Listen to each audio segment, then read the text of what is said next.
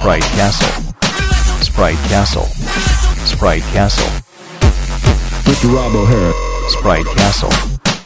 Hello and welcome to Sprite Castle, the show in which I play, discuss, and review Commodore 64 games. My name is Rob Flack O'Hara, and on this episode of Sprite Castle, I will be discussing Marble Madness. Now, did you know there was a sequel to Marble Madness released in arcades? Well, kind of. We'll talk a little bit about that game later in the episode, but before we get started with this episode's game, let's check the Daily Sun for this week's Paperboy headlines.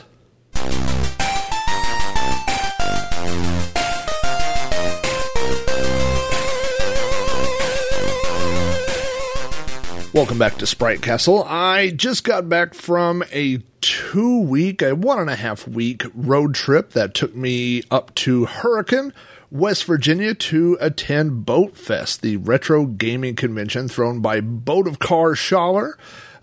He is the host of the Amigos podcast, along with his partner in crime, Amigo Aaron.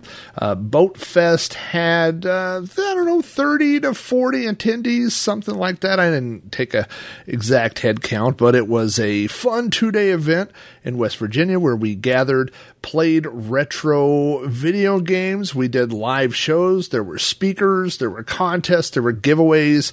There was a swap event. There was food. There was all kinds of great stuff. It was a really, really fun weekend. If they do it again next year, which I believe they are planning on doing, I will be attending again. It's a long drive for me. I'm not going to lie. I think it's about a 16-hour drive for me. We broke it up in a couple of days. We drove and stayed in Rolla, Missouri. The first night, my wife and I drove to Rolla, which is about 6 hours away, which made the second day of driving a little better. And then after spending the weekend in Hurricane, West Virginia, I went on to Washington, D.C., where I stayed and worked for a week, and then we drove home. We did all kinds of fun stuff. I've been blogging about that adventure. If you want to read some of those fun stories about going to the Lost Baggage store and going to the Mothman Museum and the Flatwoods Monster Museum and some of the other things that I did on that trip, then go check out robohara.com. I've written blog posts about all those adventures. I also wrote a blog post about how I tripped and fell in Washington, D.C. Fell right on my face. I was walking into a restaurant that I hadn't been in before. It was dark inside the restaurant. The floor was dark. There was a step I didn't see. I had just come in from outside where it was bright to inside where it was dim. I was putting on my glasses. It was this whole combination of things that led to me falling straight down onto the concrete and then sliding like I was in a cartoon. I slid on my knees and elbows. It has been, I think, a little over 2 weeks since I got home. So probably a week and a half since I had this little incident, and I am still sore. I still have bruises on my knee around the scabs. It's terrible. And worse is my back was hurting for several days. So I have kind of been living off of ibuprofen with the occasional aspirin in between doses, but I'm getting better. So that has been, that was an unfortunate side effect. And let me tell you, riding home in a car for 16, actually from DC, it's about 22 hours. Which we broke up over multiple days, is not fun. I also had, while I'm telling stories here, while on our way home, we stopped at a hotel in Little Rock, Arkansas. I crossed paths with a woman who was carrying a canvas, like a canvas that you would paint on. It was large. It was probably 3 foot by 4 foot, but I couldn't see what it was. She was carrying it backwards. And this was late at night. We're checking into the hotel. It was about 11 o'clock at night after we'd been on the road for 12 hours.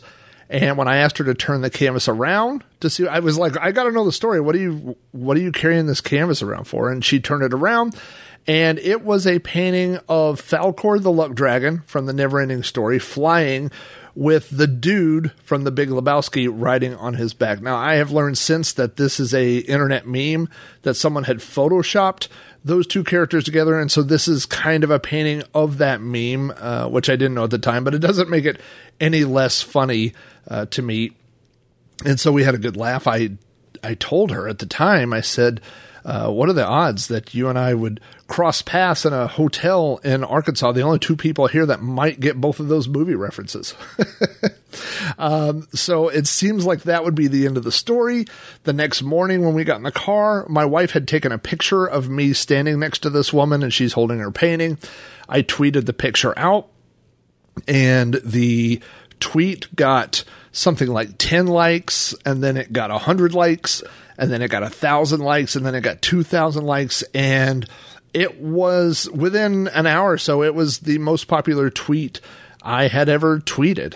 It went to 5,000 likes and 10,000 likes, and as the day went on, it went to 20,000 likes and 30,000 likes. And when it finally died out, it is almost at 90,000 likes with a couple thousand, actually I think 6,000 or 7,000 retweets and maybe 1,500 or more comments. So it has been...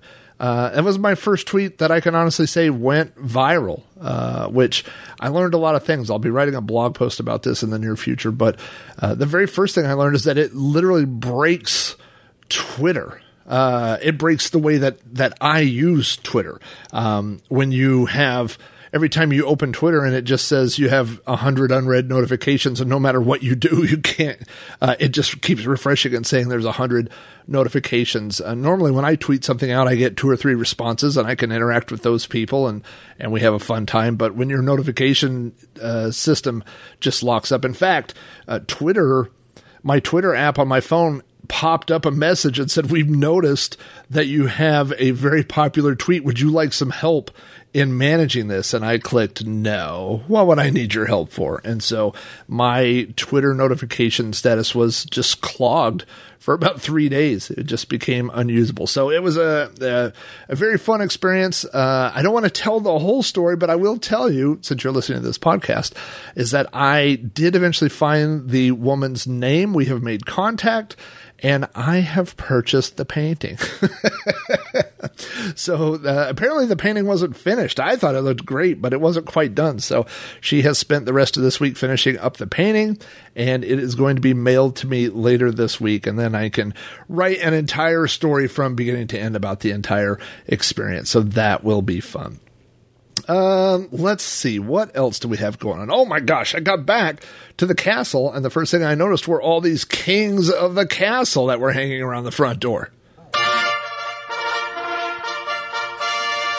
For the last episode in which I played Top Gun, the King of the Castle song was Dreams by Van Halen. Now, if you're a child of the 80s like I was, you know that the video of Dreams features the Blue Angels flying in formation. You have all these jets flying around, which is obviously the connection to Top Gun. I got some other connections that that wasn't my original intention. One person mentioned that the song talks about flying high like you do in Top Gun, which I also allowed. And someone pointed out that the song Dreams is released in the same month and same year that Top Gun was released. So I pretty much just took everything on this month's submissions, and it's a good thing we did, because we actually had the Blue Angels sitting outside on the runway. Most of you may not know that there's a runway that backs up to the Sprite Castle. You got to get all this old equipment in and out of the castle somehow. And the Blue Angels were waiting to take people for free rides this month. Everybody had a great time. So congratulations to this month's Kings of the Castle, which included Steve Sharippa, Joseph Sharippa, Donovan Spoonfed, Scott Van Drasick, Mike McLaughlin, Tad M., Bill Spear, and Edward Smith. Congratulations to all you guys. If you want to participate and possibly become a VIP member of the King of the Castle crew, all you've got to do is listen for the 8-bit song, which will be played towards the end of the episode. If you can name that song, send an email to me at robohara@robohara.com. Put King of the Castle in the subject so I don't lose it, and tell me not only the name of that song, but what connection it has with the game I reviewed.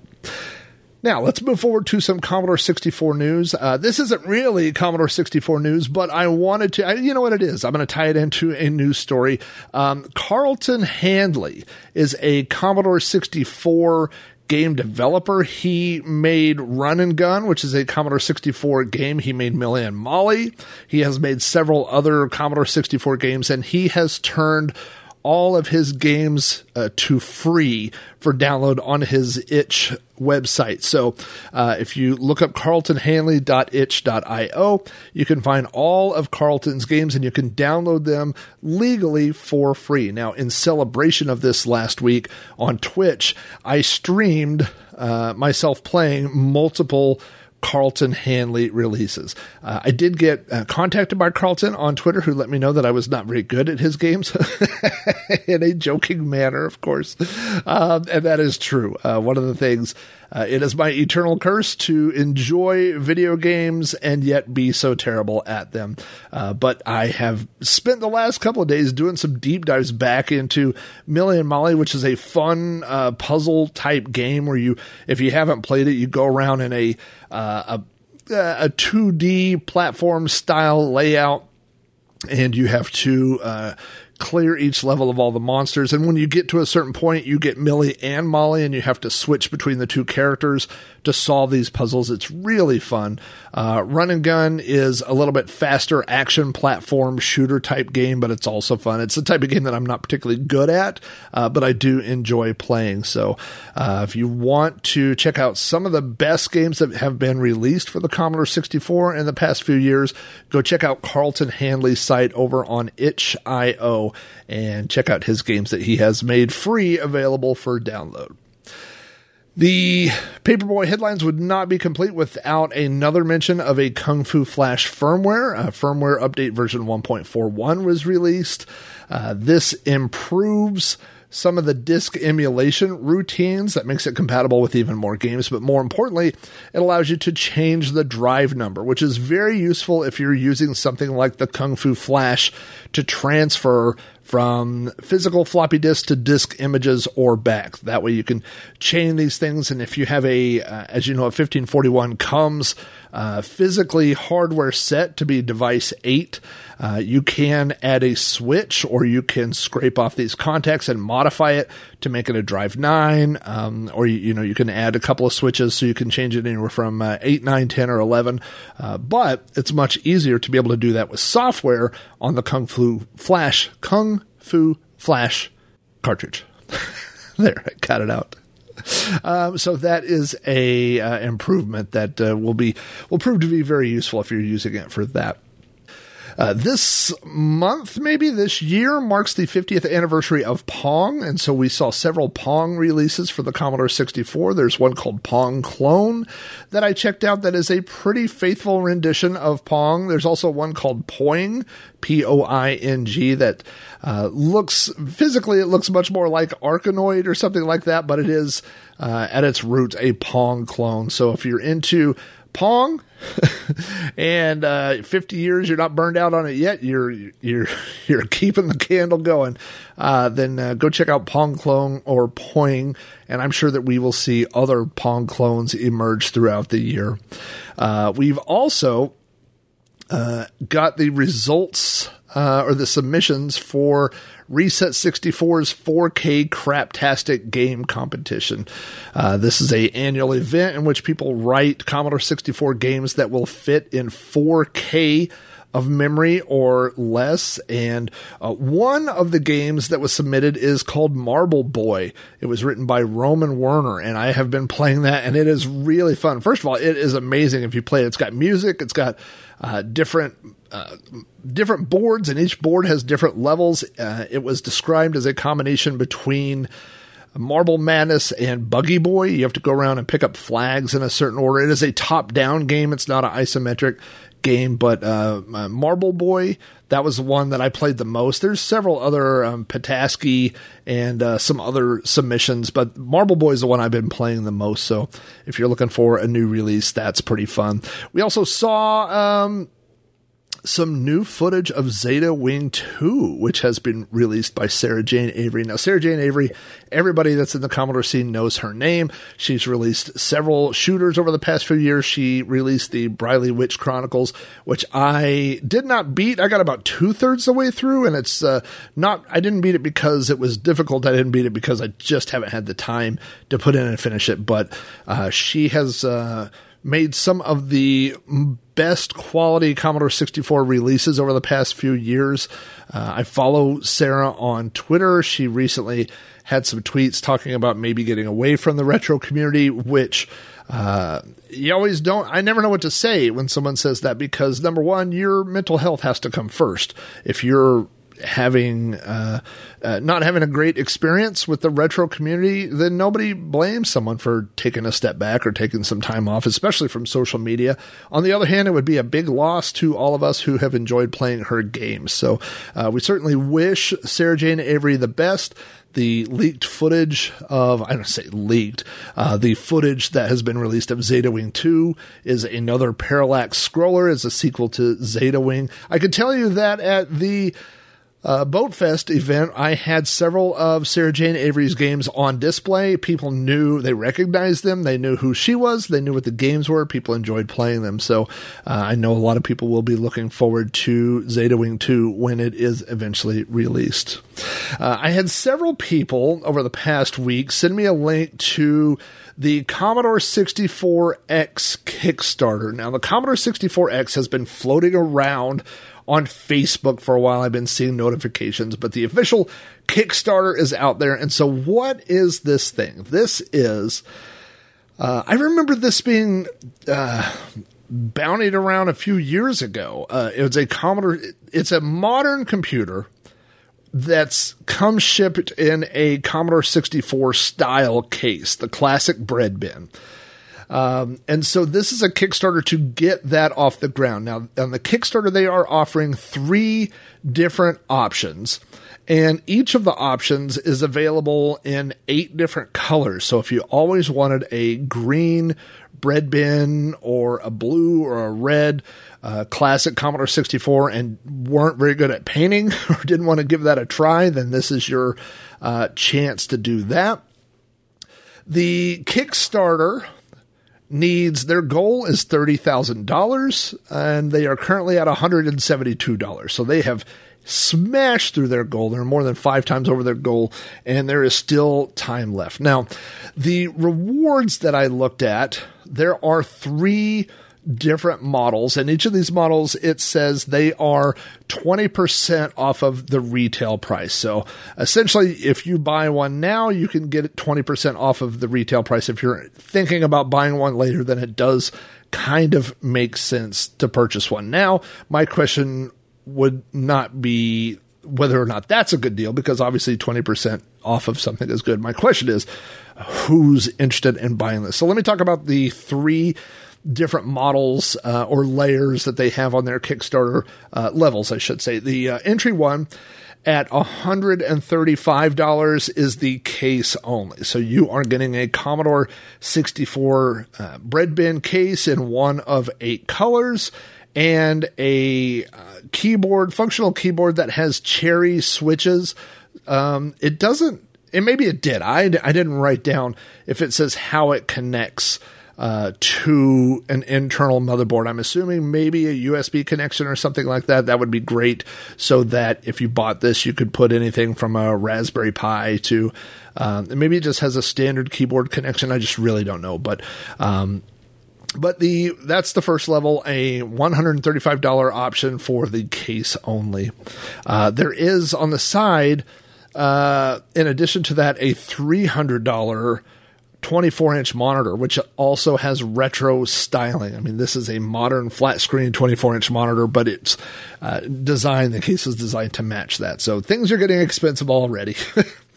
The middle tier for this computer is, and this is US dollars, is right around $450. This is called their Extreme PC, although it doesn't seem very extreme for $450. It comes shipped with Commodore OS Vision. I'm not really sure what that is. It says that it can run applications, it can run Netflix, and it says even compatible with Windows 11. Well, right there, that is interesting to me because my main machine, the machine I'm recording this podcast on right now, the one that I use every day for all of my stuff that I use, Photoshop and Audacity and Sony Vegas and all these heavy applications, is not Windows 11 compatible. It tells me that my processor is way too old.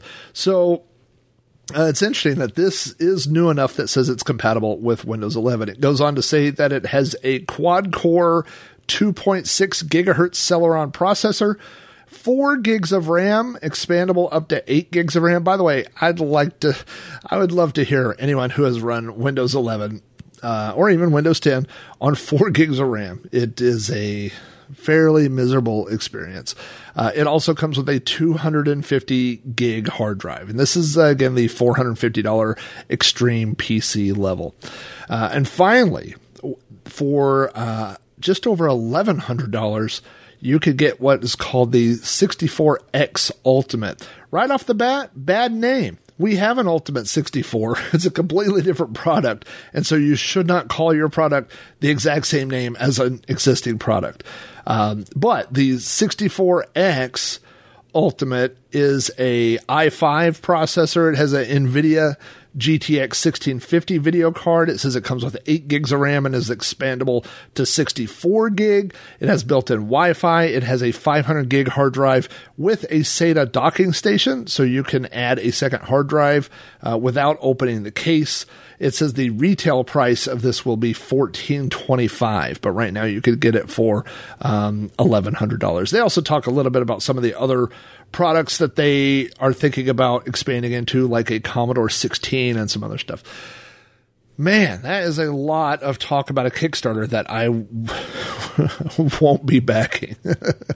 Not because I don't hate the idea, and I think the cool idea, the best thing for me is the $135 case only option, where you get the keyboard and you get the case, and then you can put something fun inside there.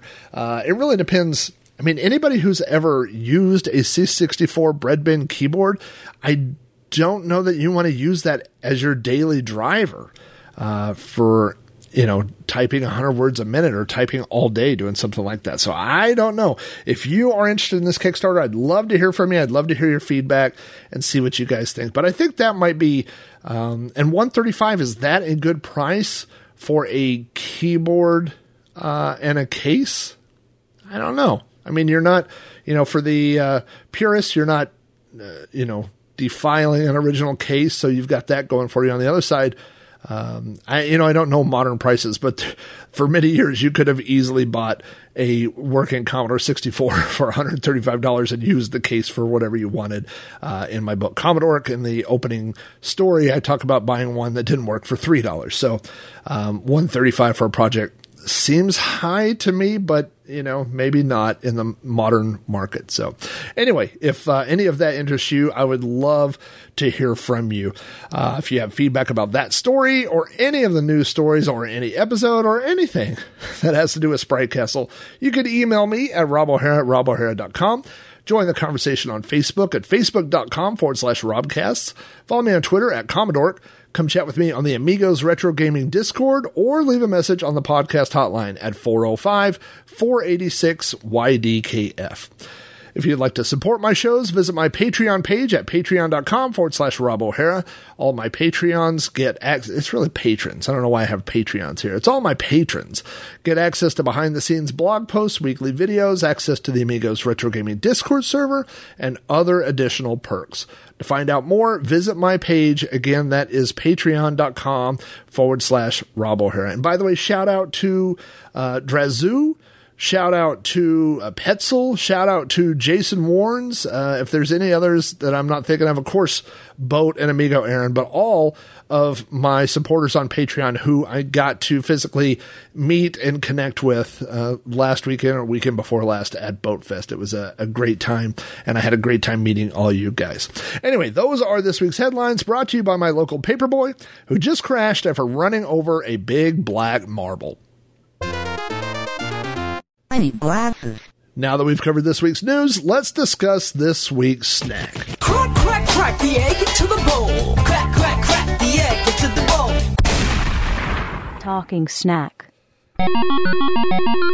While attending Boat Fest, I was able to try for the first time a West Virginia pepperoni roll. I had never heard of a pepperoni roll before, and I had certainly never eaten one before.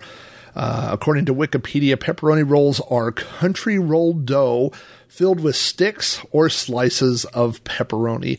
The treat has roots in the coal industry, where Italian immigrants came to work in coal mines of West Virginia. It's funny how much we take Italian food, and specifically pizza, for granted. I just watched a documentary called Pizza, A Love Story. It's a 2019 documentary. Of course, I worked for Pizza Inn and Pizza Hut and Mazzio's Pizza when I was a teenager. And so I did a lot of time in pizza fast food restaurants, but I didn't know anything about the history of pizza. The first pizzeria in the United States was opened in 1905, which is just a little over 100 years ago. There is a story that gets passed around that pizza did not catch on until after World War II, after soldiers who had been stationed in Italy returned to the United States, but that has kind of been disproven. Really, there were a couple of things that spread the adoption of the pizza industry. One is that it was shown on television. There was an episode of The Honeymooners where they ordered a pizza. There's an episode of I Love Lucy where she works at a pizza restaurant. So that was one of the things that propelled the adoption of pizza. And the other thing was advances in technology. There were refrigerators and freezers that became more common in people's homes in the 1950s. Pizza Hut opened in 1958. Little Caesars opened in 1959, and Domino's in 1960.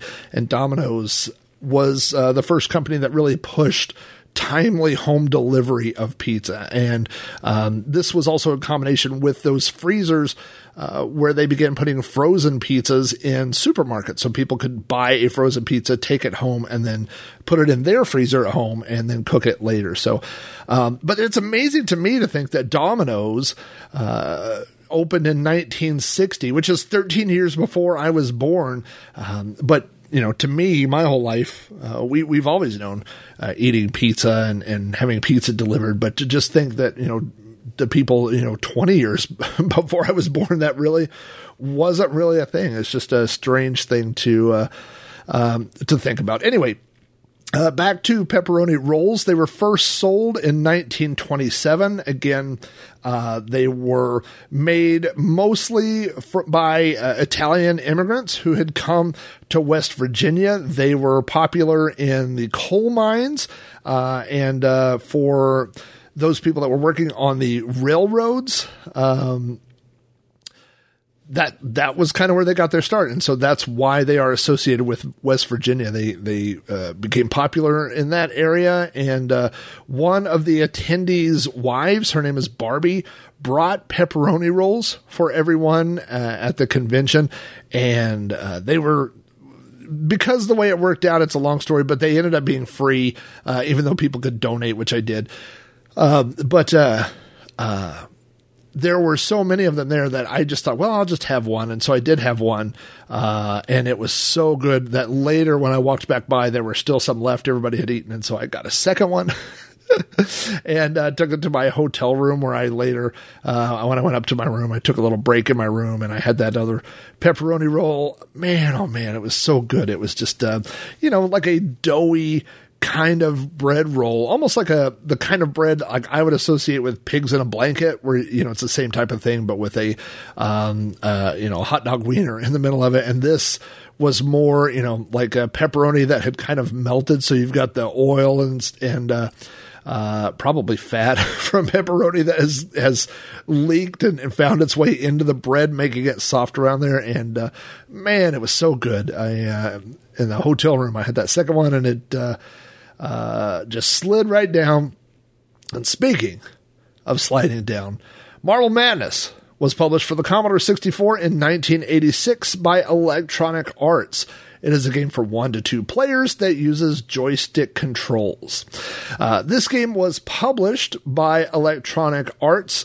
Electronic Arts has, we've talked about them on many other episodes. I have covered several Electronic Arts games on the show, including Mail Order Monsters. We did Archon. We did One-on-One. I know we did Skate or Die. So if you want to hear more about the history of the company, you can check out one of those episodes. This port of Marble Madness was done by Will Harvey.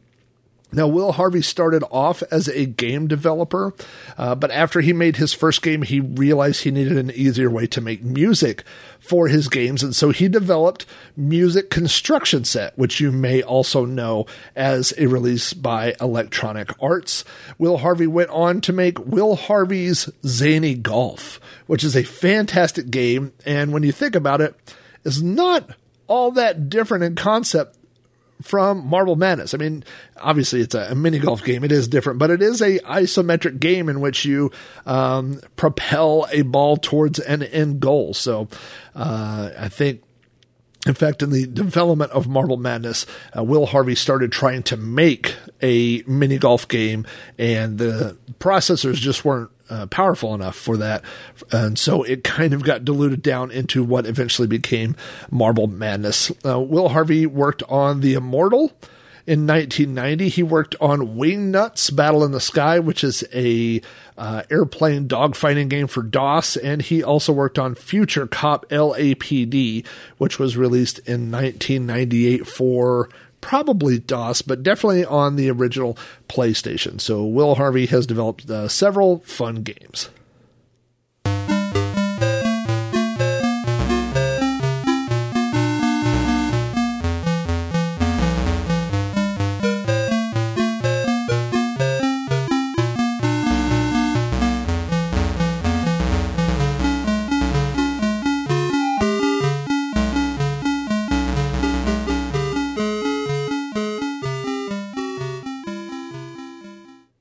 In Marble Madness, 1 or 2 players compete to maneuver their marble through an isometric maze as quickly as possible. Each of the game's 6 levels feature multiple pitfalls and increasingly difficult enemies which must be avoided. The player's marble has no offensive or defensive weapons and must survive by the skill of their maneuvering ability alone. The faster the player reaches the end-level goal, the more bonus time will be added to their counter on the following level. The game ends when players run out of time. It is based on the arcade game released by Atari in 1984. The original arcade game was released on Atari System 1 hardware. This is the same PCB that powered Gauntlet and several other games. It was the first arcade game to be programmed in C. It is listed as one of the first games to use stereo sound. It says, quote, one of the first games. Now, I have always heard that Gyrus is the first arcade game that has stereo sound, but there is a qualifier here that says it was one of the first to use stereo sound. But then it goes on to say it was the first to use Yamaha's FM sound chip, which, if you've listened to the music on the arcade version, you definitely can hear that.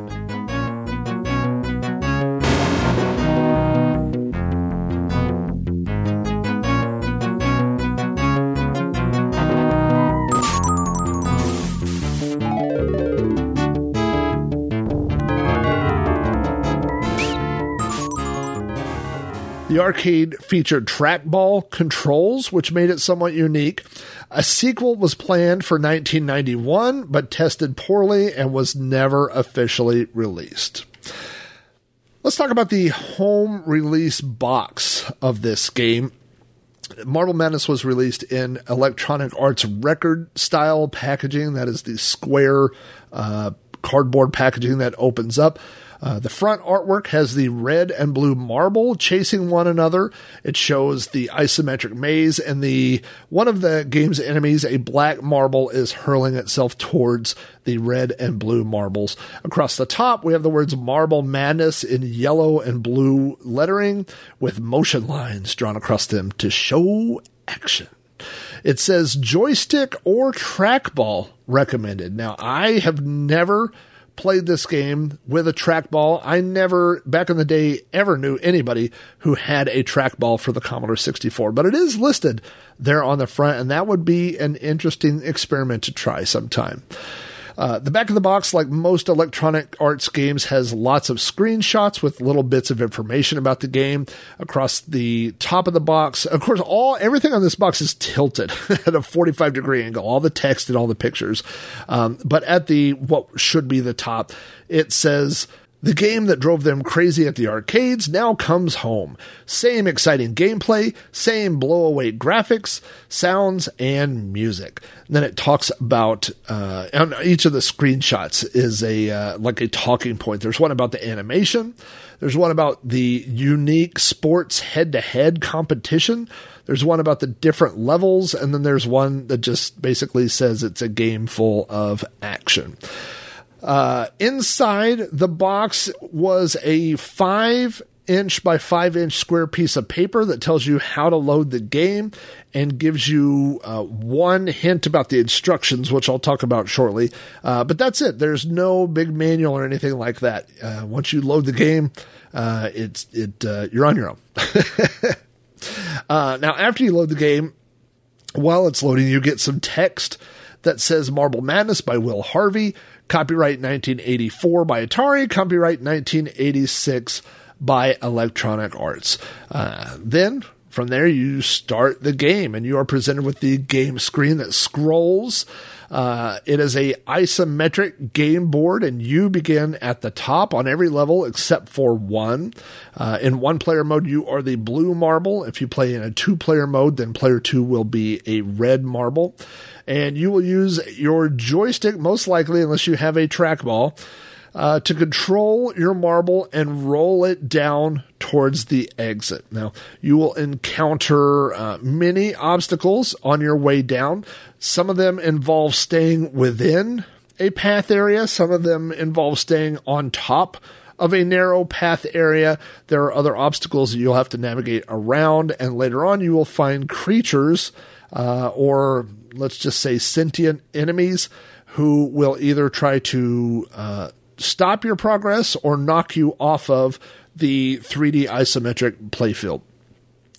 The controls are very simple. You use the joystick to move your marble in any of 8 directions.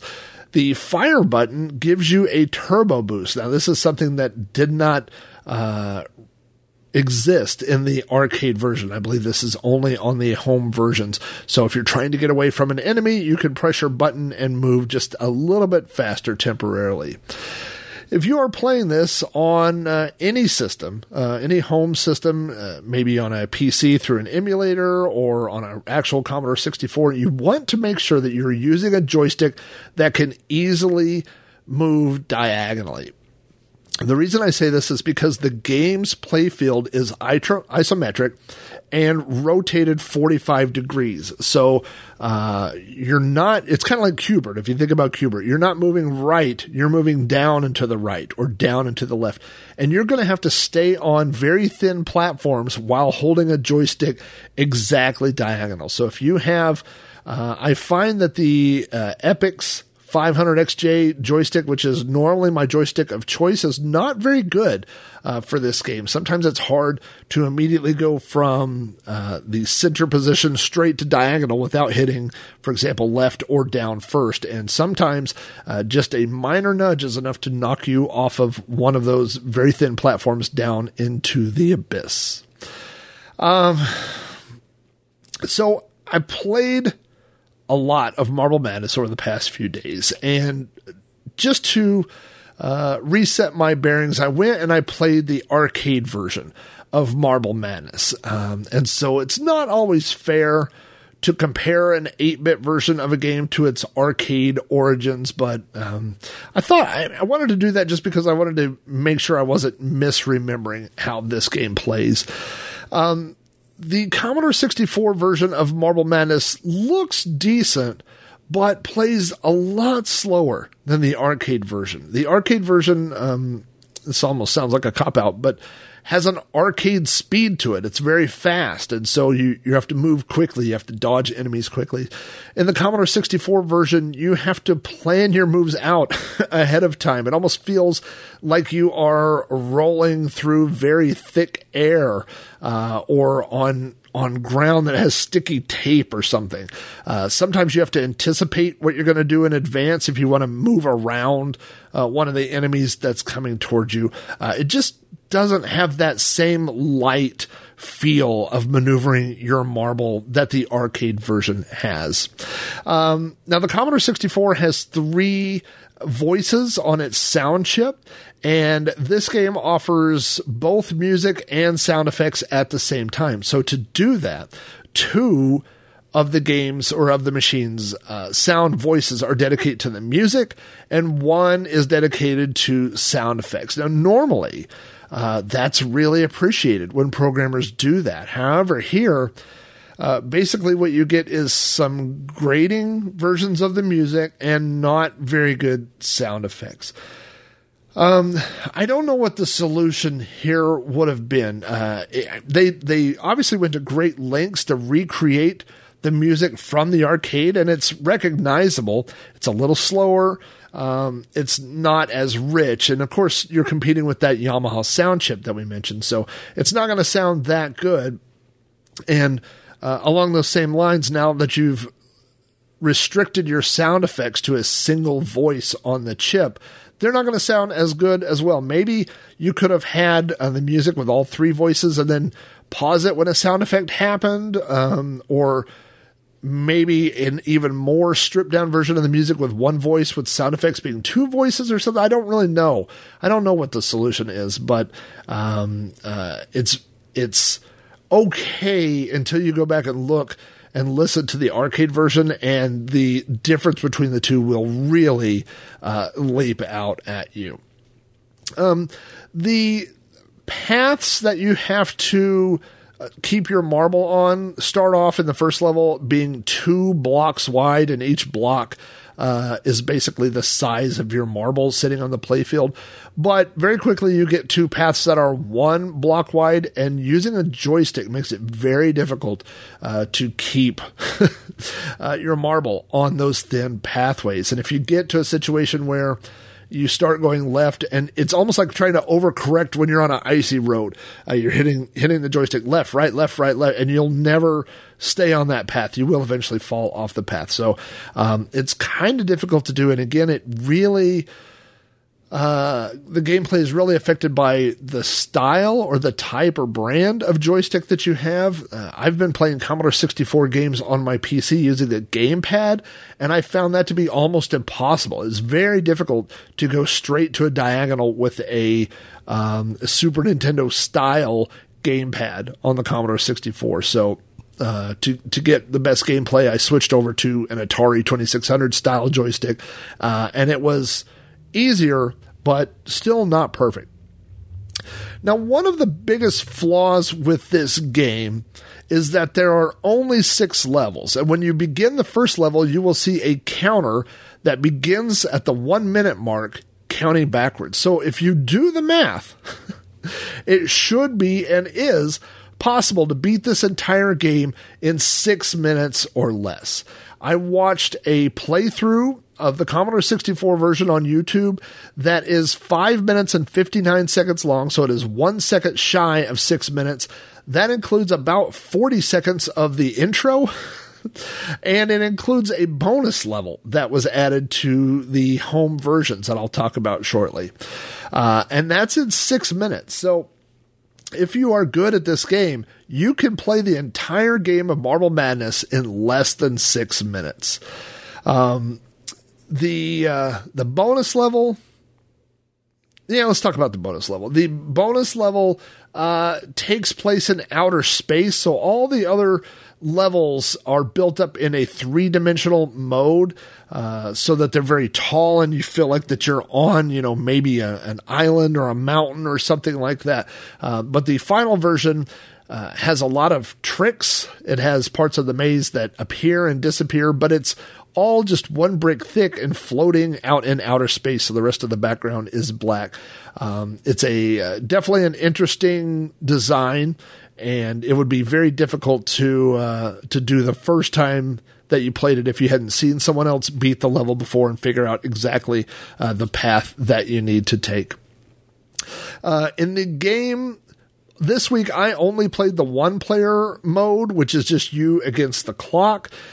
When you play the 2-player mode, it's about racing to the clock, but it's also becomes kind of a game of all-out war, similar to Joust and Mario Brothers and many of the other 2-player games that I've talked about. Wizard of War, you can agree to not harass each other, or you can just declare all-out war, or you could do the third option, which is what I always do, which is I make a pact not to kill the other person, and then I immediately kill the other person on my on the first available chance. So I think with 2-player, it might be a little bit more fun, because really it changes the entire scope of what the game is. It becomes, you don't want to just get to the bottom as fast as possible. You need to get to the bottom faster than your opponent, and that can come by performing some dirty tricks. The score in this game comes from 2 different things. One, there are things that you can perform in each level to gain bonus points. And then number 2, you get bonus points for how quickly you complete each level. So that is how you ultimately earn your score, which is awarded at the end of the game. The high score that I saw for the home version is 13,340 points by Ivan Pedrano. The high score for the arcade version is much higher. The point system works completely different in the arcade game, so that score doesn't really compare to arcade scores. So we talked about the hidden level. I definitely wanted to mention that. You can only normally reach the hidden level by beating all 6 of the game's built-in levels. However, there are many Commodore 64 cracked releases that include a shortcut where you can hit the Commodore key or something like that, and you can go and play the secret level and select it and just jump over all the other levels if you just want to try it out. Or you can do what I do and go right to YouTube and watch someone else do it. Reviews of this game were wide. There were a lot of different opinions. On one end of the spectrum, you had Commodore User, who gave this game 90 out of 100. They said Marble Madness is frustrating, compelling, gripping, and most of all, addictive. There is no excuse. You simply must buy it. Also, near the top tier was 64 Magazine, which gave it 80 out of 100. On the other end of the spectrum, you had Zap Magazine, which gave it 40 out of 100. That their summary was, quote, a very disappointing and second-rate conversion. Ouch. And Commodore Force gave it 31 out of 100. So there was a lot of variation in those scores. Some people appreciated it for what it was. Some people were disappointed that it wasn't more like the arcade version itself. This month, I got several reviews from the Amigos Retro Gaming Discord. Again, if you are one of my Patreon supporters, one of the benefits is getting access to the Amigos Discord, which is not open to the public. It's only open to people who support one of the shows on their network. I got, I believe, 3 quick comments about the game. The first was from Bodokar, who says Marble Madness might be the earliest game that I associate deeply with its soundtrack. The unique ambient synth-based music was totally different than the carousel-like music of arcade games and their Commodore 64 ports up to that point. To me, taken in combination with the Escher-like isometric perspective, elevates the game to a piece of art. Well, I agree with most of what Boat says. It was definitely unique. The anything that was isometric, you jumped out. Any isometric game, Qbert, Congo Bongo, Zaxxon, any of those games with a something that just set them apart from the other games. The display of Marble Madness is probably closest to Crystal Castles, I would say, the way that the paths are built out of squares and built up, into tall type mountains. Boat also mentioned the synth-based music, which again was at least on the arcade version, thanks to that Yamaha chip, and so it definitely left an impression on people. So I agree with what Boat said. Lobsterminator from the Discord says arcades were not a common thing here in the 1980s. Now, a Lobsterminator, I believe, lives in Helsinki. I could be wrong. I think that's where he's from. He says, I don't remember seeing Marble Madness and the famous trackball controller. Or he says, I do remember it, but I don't think I ever played it. My first actual contact with the game was at a friend's house who was fortunate enough to have the first Amiga 500 in my friend's circle. The Amiga version looked really impressive, and the illusion of a 3D play field was perfectly done. I don't think I ever had the Commodore 64 version back then. Gameplay-wise, I've never been a huge fan, but I appreciate it for how unique and lasting the game still is. Perfect, simple concept. Well, again, all good points. The Amiga version and a lot of the 16-bit versions are as good as the arcade version, I would say. The thing about it being a simple concept is a good point to talk about. There are so many. If you've ever, what's a good way to say this? If you think about a classic game like Space Invaders, you could sit down to anybody who's never played a video game and say, all right, this is Space Invaders, move left and right, shoot those guys before they get you. And you can explain that entire game, in just a matter of seconds. But if you are a person like me who has had MAME for years, and sometimes I will randomly go into MAME and pick a random ROM to play, and I end up with arcade games that I can't figure out. I read the instructions, I try to play it, I don't know what I'm doing, I don't understand the mechanics, and I end up moving on to another one. So there is something to be said for arcade games that just inherently make sense. And Marble Madness inherently makes sense. Everybody gets the concept that you got to get the marble from the beginning of the maze to the end of the maze and avoid everything in between. It just makes total sense. So it's such a great, simple concept. And again, it's a game that can be beaten. Every level in this game can be beaten in 6 minutes. So if you've ever played Marble Madness and not beaten it, and that would be me included, it comes down to not because of the length of the game, but because of the skill required to maneuver through each level. The last comment I got was from Joe Sharippa. Joe and his brother Steve are both patron supporters. They've been supporting my stuff for a long time. Joe says, we had this game. It was hard, too hard, frustrating. We played for hours and hours and couldn't even get to level 3. It was like the computer was cheating. Steve would take the controller and say, I could do it, let me try. Then after he failed to get further, I would say, I would know what to do, let me try. And we would pass the joystick back and forth with no progress made. Well, it's funny. Arcade games, video games are funny that way. That's always, if you think about Pong, the only way to lose at Pong is to miss the ball. So you, in your head, every time you miss one, you go, oh boy, if I'd just been a little higher, a little lower. I mean, really, that's the only two options. You go, I could have kept playing. Even something like Pac-Man, you go, why didn't I see that ghost? I'm going to try this again. I'm going to watch better for the ghosts. Or Donkey Kong. That last barrel got me, but I'm going to try it again. And so it's the games that you didn't die because you didn't understand, or what's worse is like when you're playing a racing game and you run out of fuel and you never saw any fuel. And so it's like through no fault of your own, you didn't crash, you didn't go off the road. It's just the game ran out of time and killed you.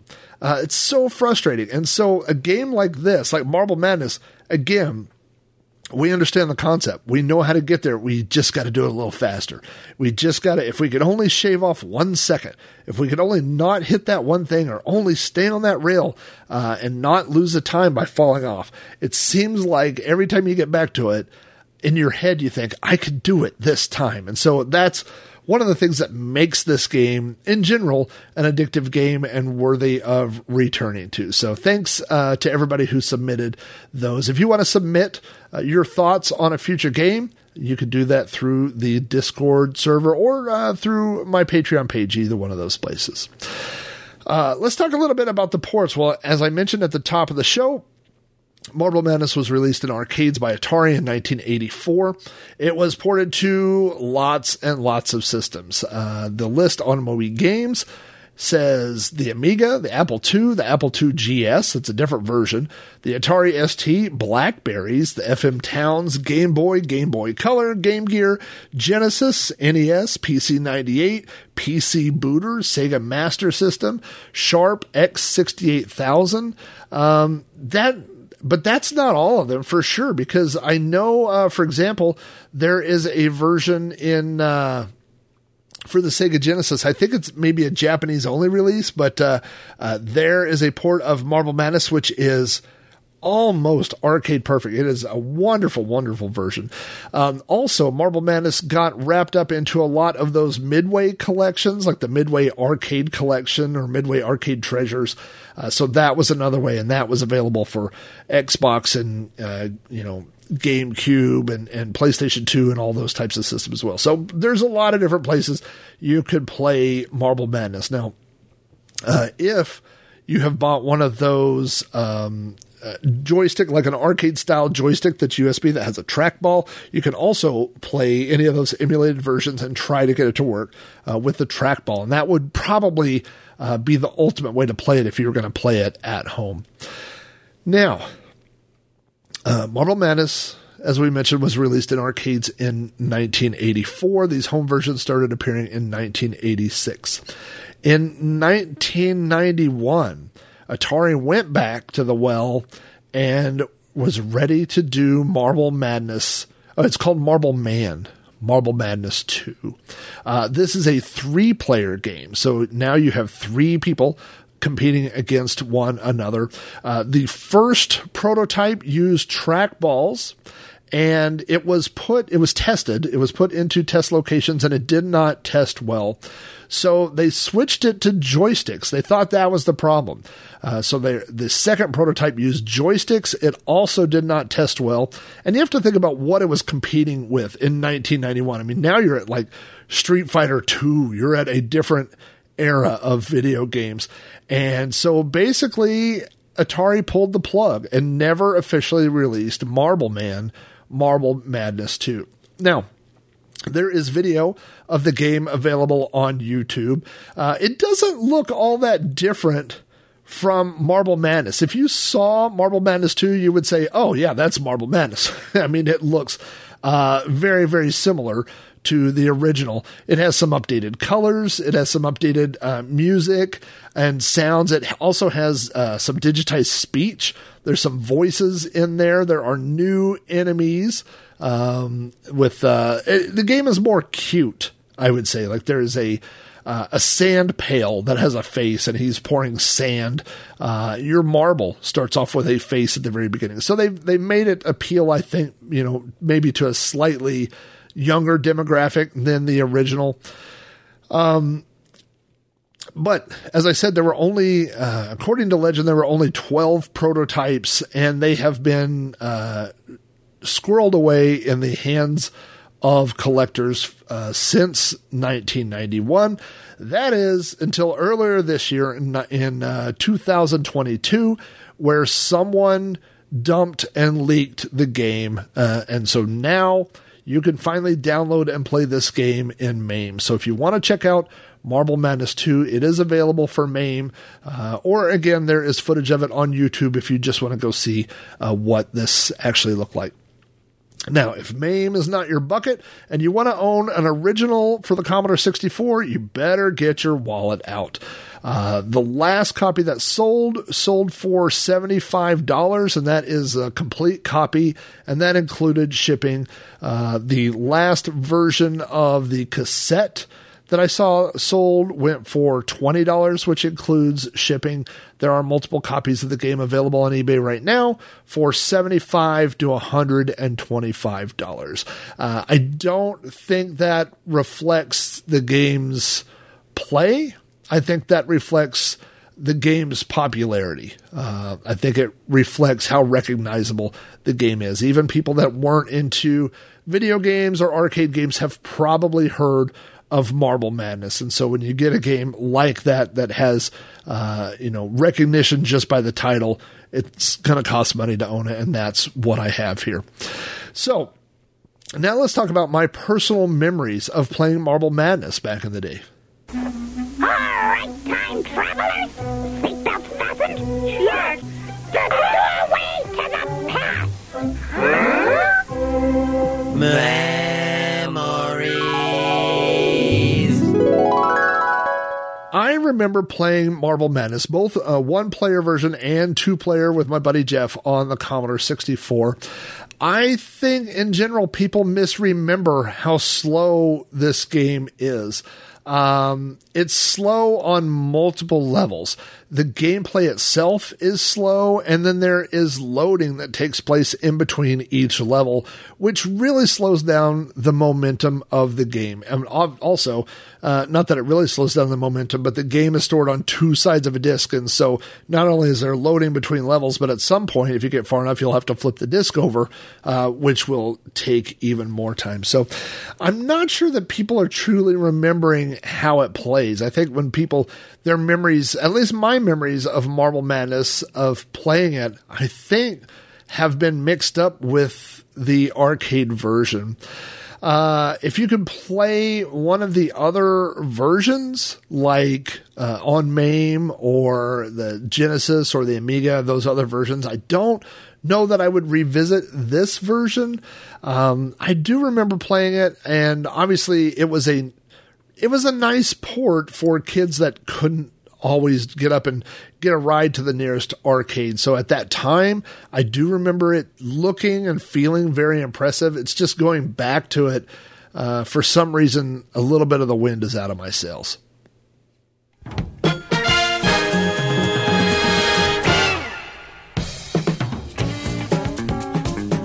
For graphics, I give Marble Madness 4 out of 5 marbles. It looks very close to the arcade version with just some minor details having been removed.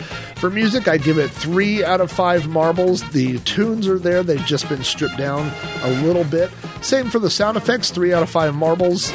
You do have sound effects. Things sound okay. They just don't sound perfect. Overall, I have to give Marble Madness 3 out of 5 marbles. It is a slower version of the game that's good on the Commodore 64, but great on some of the 16-bit platforms.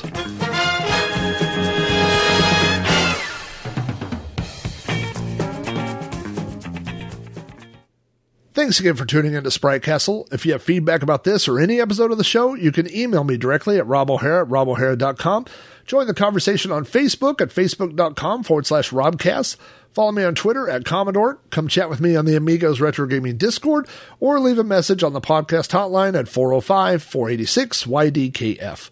All patrons of my shows get behind-the-scenes blog posts, weekly videos, access to the Amigos Retro Gaming Discord server, and other additional perks. To find out more, visit patreon.com/Rob O'Hara. Sprite Castle is available from iTunes, Spotify, Google Podcasts, the RSS feed at podcast.robohara.com, and through the official Amigos podcast feed at anchor.fm/Amigos podcast. To hear more podcasts from me, like You Don't Know Flack, Cactus Flax, Throwback Reviews, and Multiple Sadness, visit podcast.robohara.com for links and information about these shows. Many of the news articles and game details for Sprite Castle come from websites such as Commodore News, Indie Retro News, Vintage is the New Old, the Commodore Scene Database, Lemon 64, and Moby Games. Thanks again for listening. Now get back to playing with your marbles, and we'll see you here next time on Sprite Castle.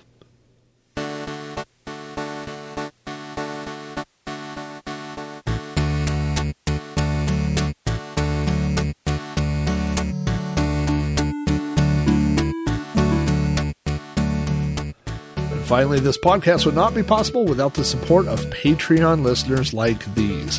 For my 8-bit supporters, that includes Alan Hennessy, Alan Hudgens, Armandon Restel, Brian Barr, Chris Folds, C. Dubs, Cowbird Boy, Dan Paradroid Heavey, Daniel Jalapa, Dave Velociraptor, Dave Zilli. Happy birthday, Dave!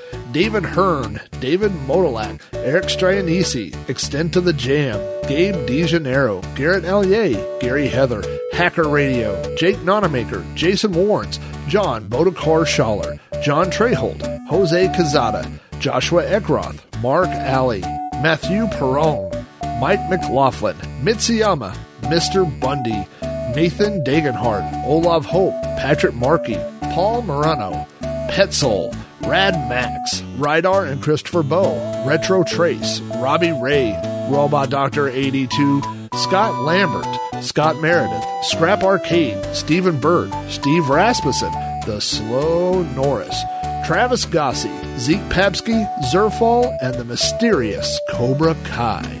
And for my 16-bit supporters, Bill Spear, Boat's Head Tavern BBS, Dan Creek, Drone Doctor, Edward Smith, Graham Vebke, Joe Sharippa, John Morrison, Matt Nicholson, Matt Smith, Michael Ryan, Paul Nurmix Nurmanen, Rick Reynolds, John Hudson Mackay and Scott Van Drasek, Steve Sharippa, Vintage Volts, Zyke, and Mr. Wacky.